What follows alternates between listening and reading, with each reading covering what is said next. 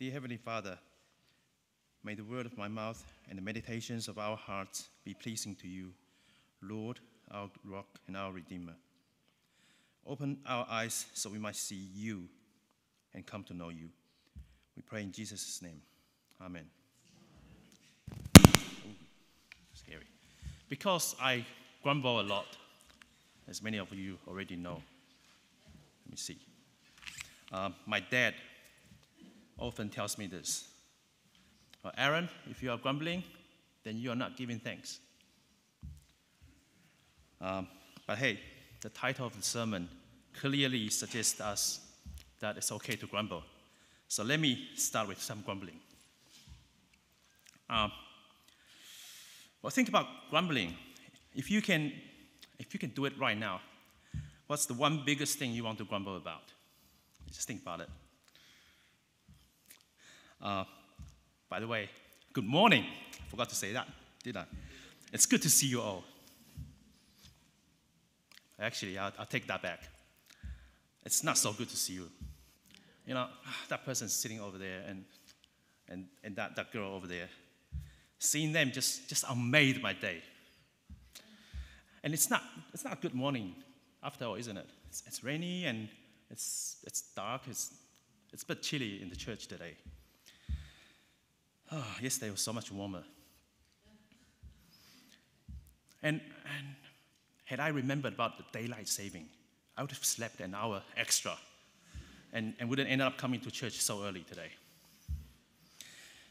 Not to mention, I've just missed the perfect opportunity to catch up on the Women's Rugby World Cup.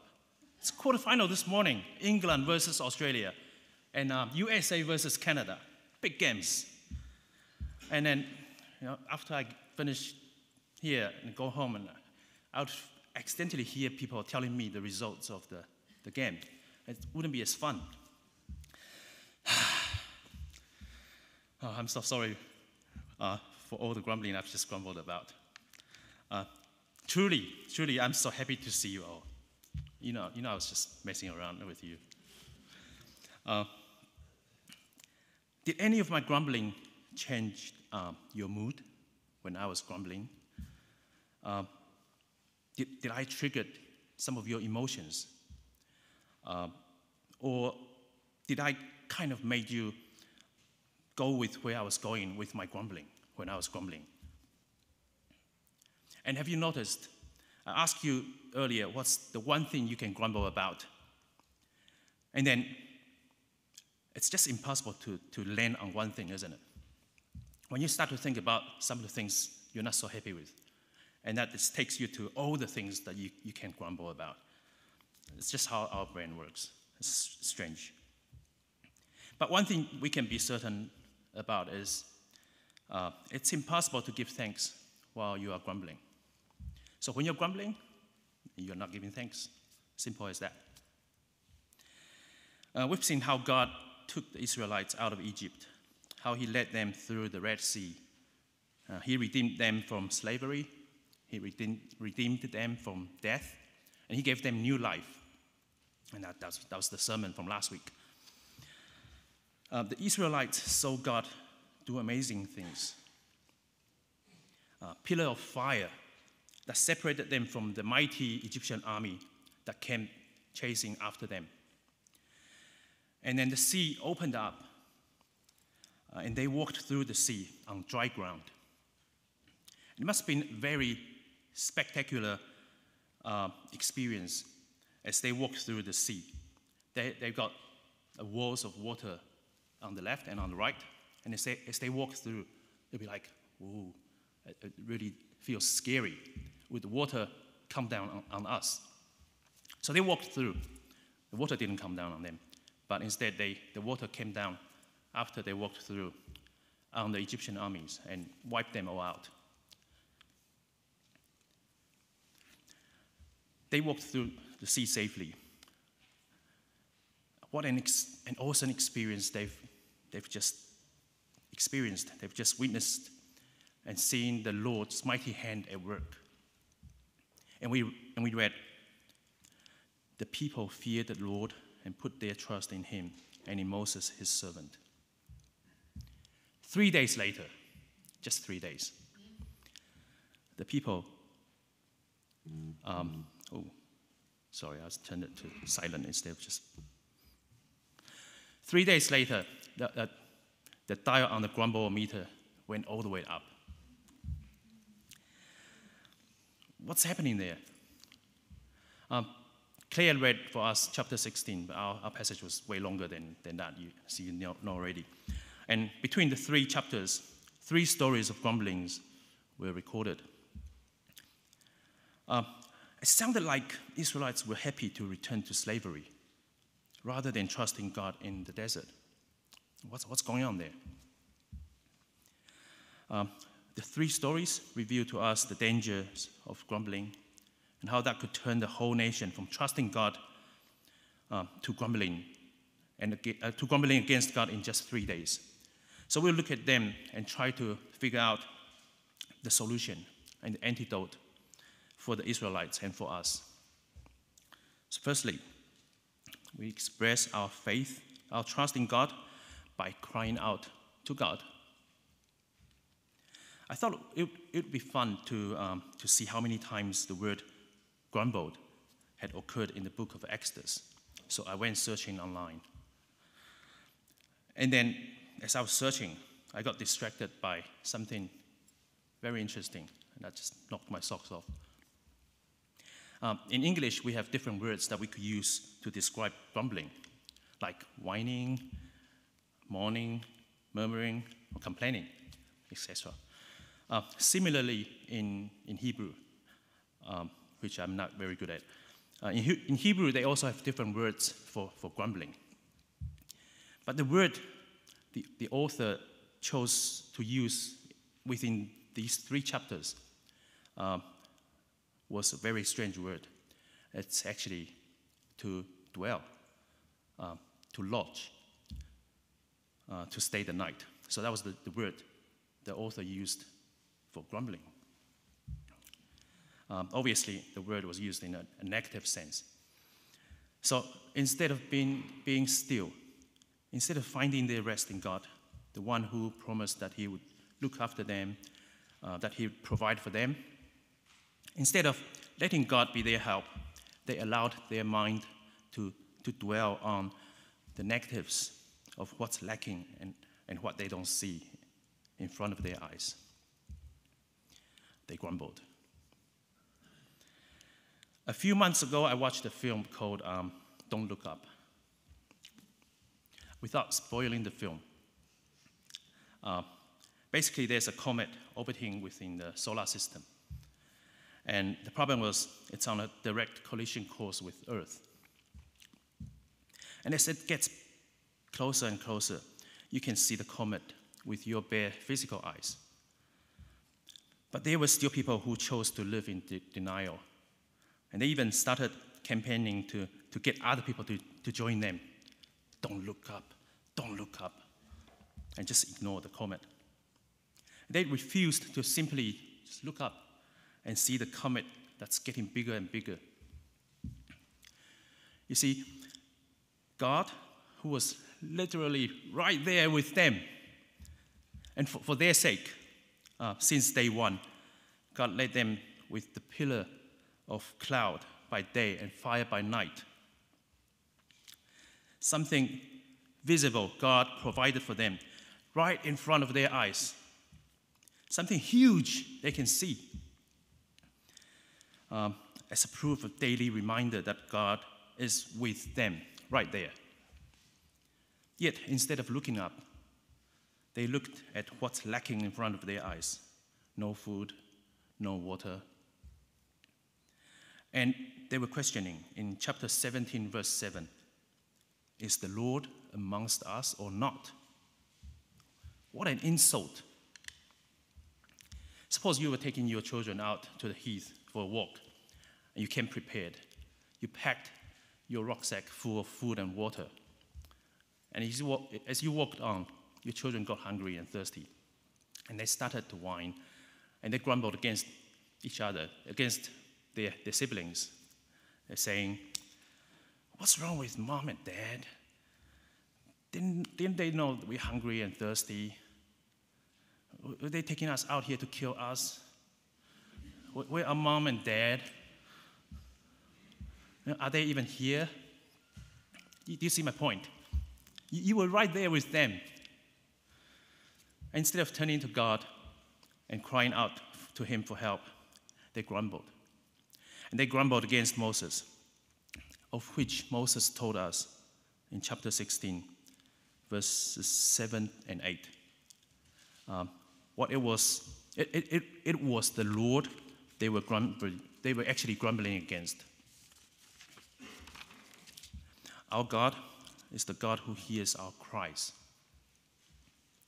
He heard the cries of the Israelites in slavery, and he delivered them by sending Moses to take them out of Egypt.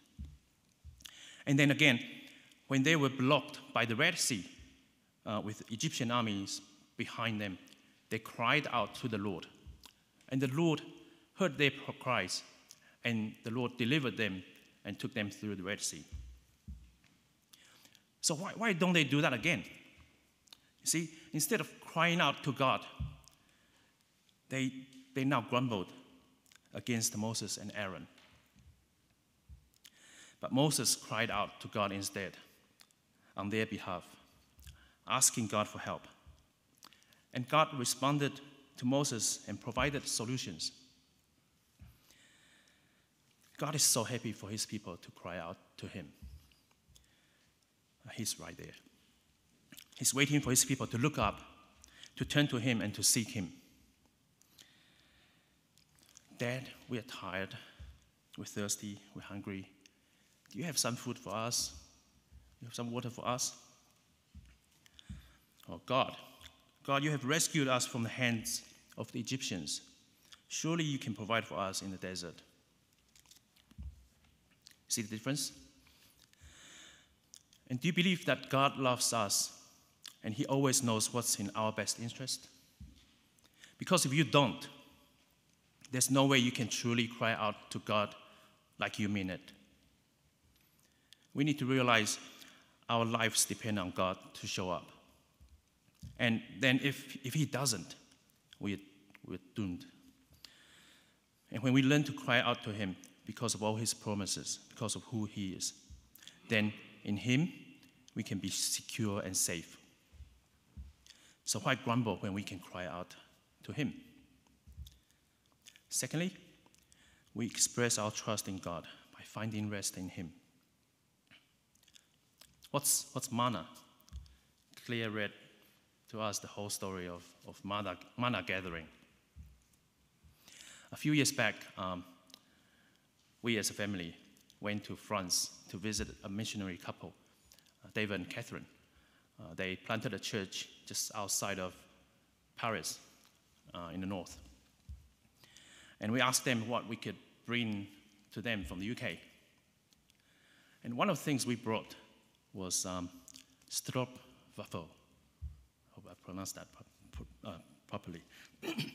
Stroopwafel. It's a well-known Dutch treat, but apparently it's a lot cheaper and more accessible here in the UK. Just go to a supermarket and you'll see. And when David saw the waffles, he said, "Manna!"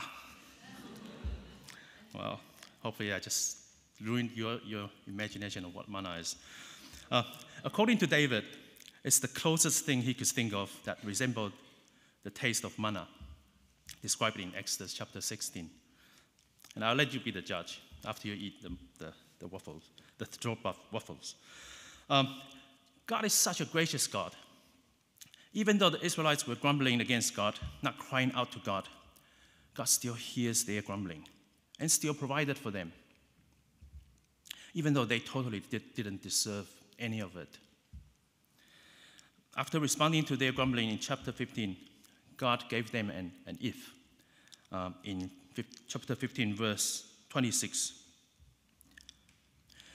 If you listen carefully and do what is right, if you pay attention to his commands and keep his decrees, none of those things that happened to the Egyptians will happen to you, because I am the Lord who heals you. Then straight away in chapter 16, they failed their first test.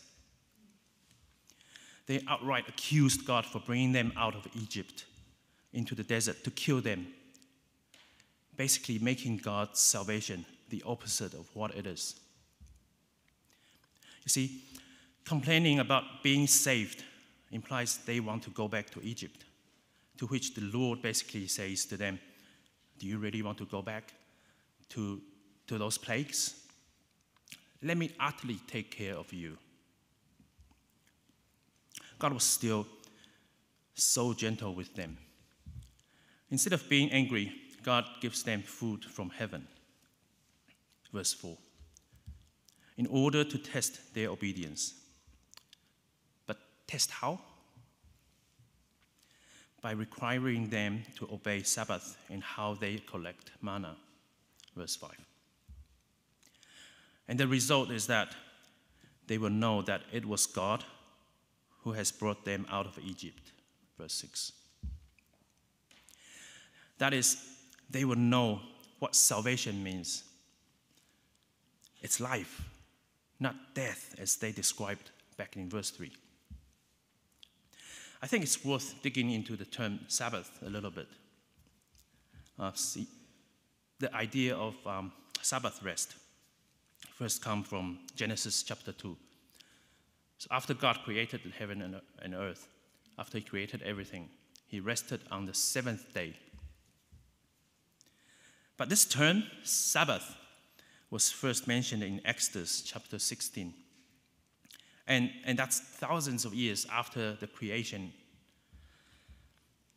God made Sabbath for the Israelites. Enjoy with me the rest and peace and fullness I've enjoyed since the beginning. Don't think blessing comes from you slaving away like what you used to back in Egypt. I don't know how each of you keep your Sabbath or don't keep your Sabbath. I don't even care. And I won't argue with you about how Sabbath keeping only become a law after this, like way after when God gave them the 10 Commandments. And I won't argue with you how later in the New Testament, in Hebrews chapter 4, we were told that Jesus had fulfilled all the laws. So technically, we don't have to keep Sabbath.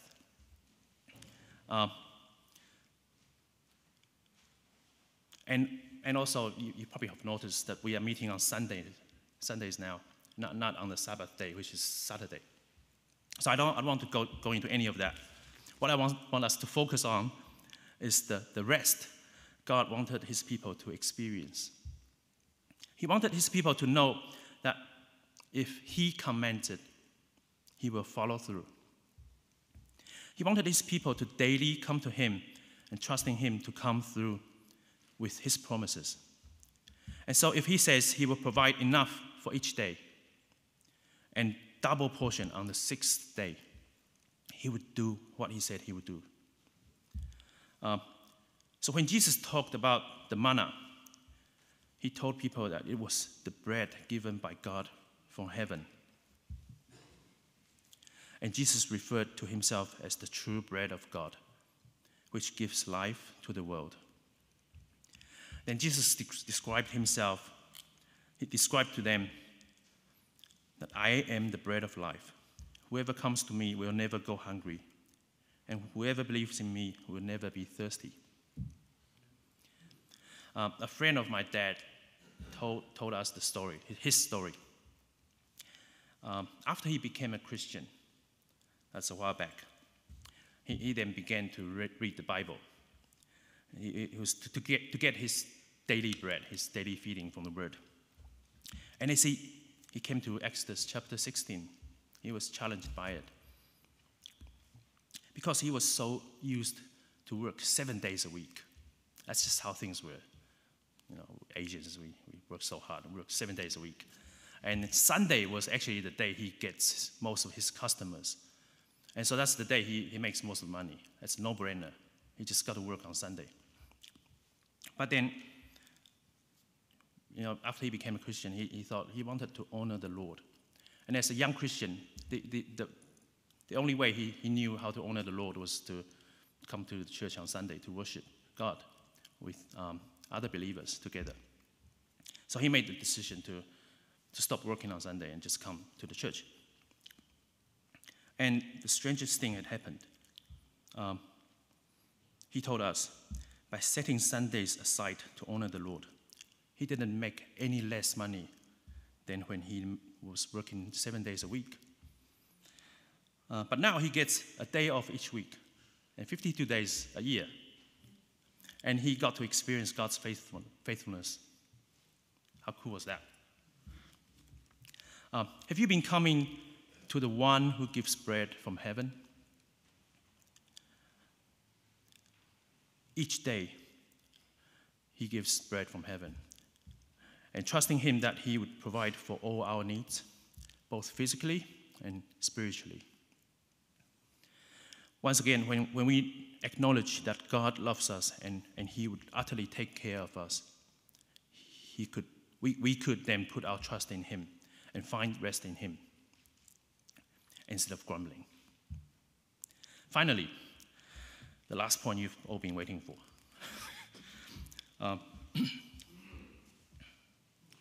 Funny how places are named. You know, we got rugby, and so you have rugby balls. I love rugby. In New Zealand, on the east coast of North Island, there's a place called Cape Kidnappers.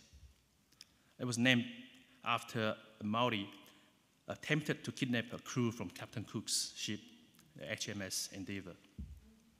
In Exodus chapter 15, we have Mara, and NIV Bible helpfully gave us the footnote telling us it means bitter. And then in chapter 17, we have Massah and Meribah, testing and quarreling. What do we know? The Israelites grumbled again. This time, they escalated it to the point where Moses felt his life was in danger. Had he not come to God sooner, according to him, he would be stoned to death. So Moses cried out to God again, and God responded. This time, God responded in a very unique and strange way. He arranged a trial hearing in a courtroom. So on the prosecution side, we have the elders representing the Israelites, accusing God for bringing them out of Egypt to starve them to death, to make them and their children and livestock die of thirst. And they were accusing God for neglecting them. Verse 7, is the Lord amongst us or not? Then on the other side of the court, we have God as the defendant himself, representing himself. He said, I will stand there before you by the rock at Horeb. And in the middle, we have Moses holding onto the staff. Verse 5 reminded us that this is the very staff that brought the judgment to the Egyptians. And we all know that the Israelites were making false accusations. They were the true guilty party, deserved to be punished. And we know that God is innocent and deserves to be vindicated. But God tells Moses, strike the rock. Here comes the most dramatic moment. Moses' staff landed on where God was standing. The judgment fell on God himself. The rock took the punishment of their disobedience and their sins. That's huge. The rock took the judgment that the Israelites deserved. The rock was broken. And as a result, blessing flows to the people as the water come out from the rock to quench their thirst. Now, Apostle Paul says in 1 Corinthians chapter 10, that rock was Christ. What happened at Massah and Meribah was a picture of the cross. It served as a pointer to the cross. At the cross, we see another court case. On one side, we have the guilty humanity deserving condemnation. On the other side, Christ the rock, the perfect, sinless Son of God. And God the Father said, strike the rock. The staff of his judgment fell on Jesus. Jesus is the rock who bears our judgment and satisfied God's justice. His body was broken for us so that we might be healed. Jesus also said in a very loud voice, just in case people didn't hear him the first time, if anyone is thirsty, let him come to me and drink. Whoever believes in me, as the scripture has said, streams of living water will flow from within him. Only this time, the water is symbolic. Jesus was talking about his own Spirit, whom those who believed in him were to receive. The life-giving rock himself will be with us, and we will never thirst again, and our guilt is removed. What kind of God is that, who loved us so much, to a point where he was willing to take on our punishment for us? What pain God had to bear as he gave his only Son, Jesus, to receive the blow of judgment we deserve on our behalf. But I wouldn't have known any of that if I chose not to come to the rock that gives water. We have to choose to drink from Jesus, the rock, or we could continue to grumble and to die in thirst. Our choice. The thing I grumbled about at the beginning were little things, and probably were like nothing compared to some of the hardships you're going through right now. And there are some far bigger and worse things that some of you might be facing that we can't even comprehend. But often this is how God allows us to learn the life of faith, by sending us to the desert.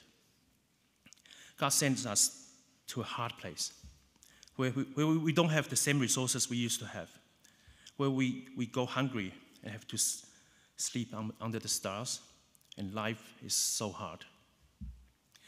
Just imagine what might that look like, what might look different if we choose to cry out to God instead of grumbling. What does it look like for you to find rest in God, especially knowing that he would utterly take care of you? And instead of grumbling, would you choose to come to Jesus, the rock, and drink from him by believing in him and his promises?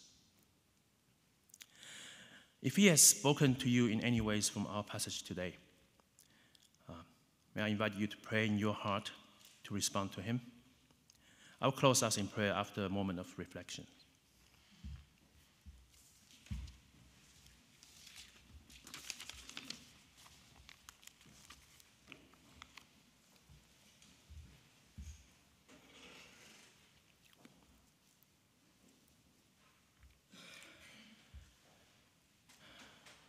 Let's pray.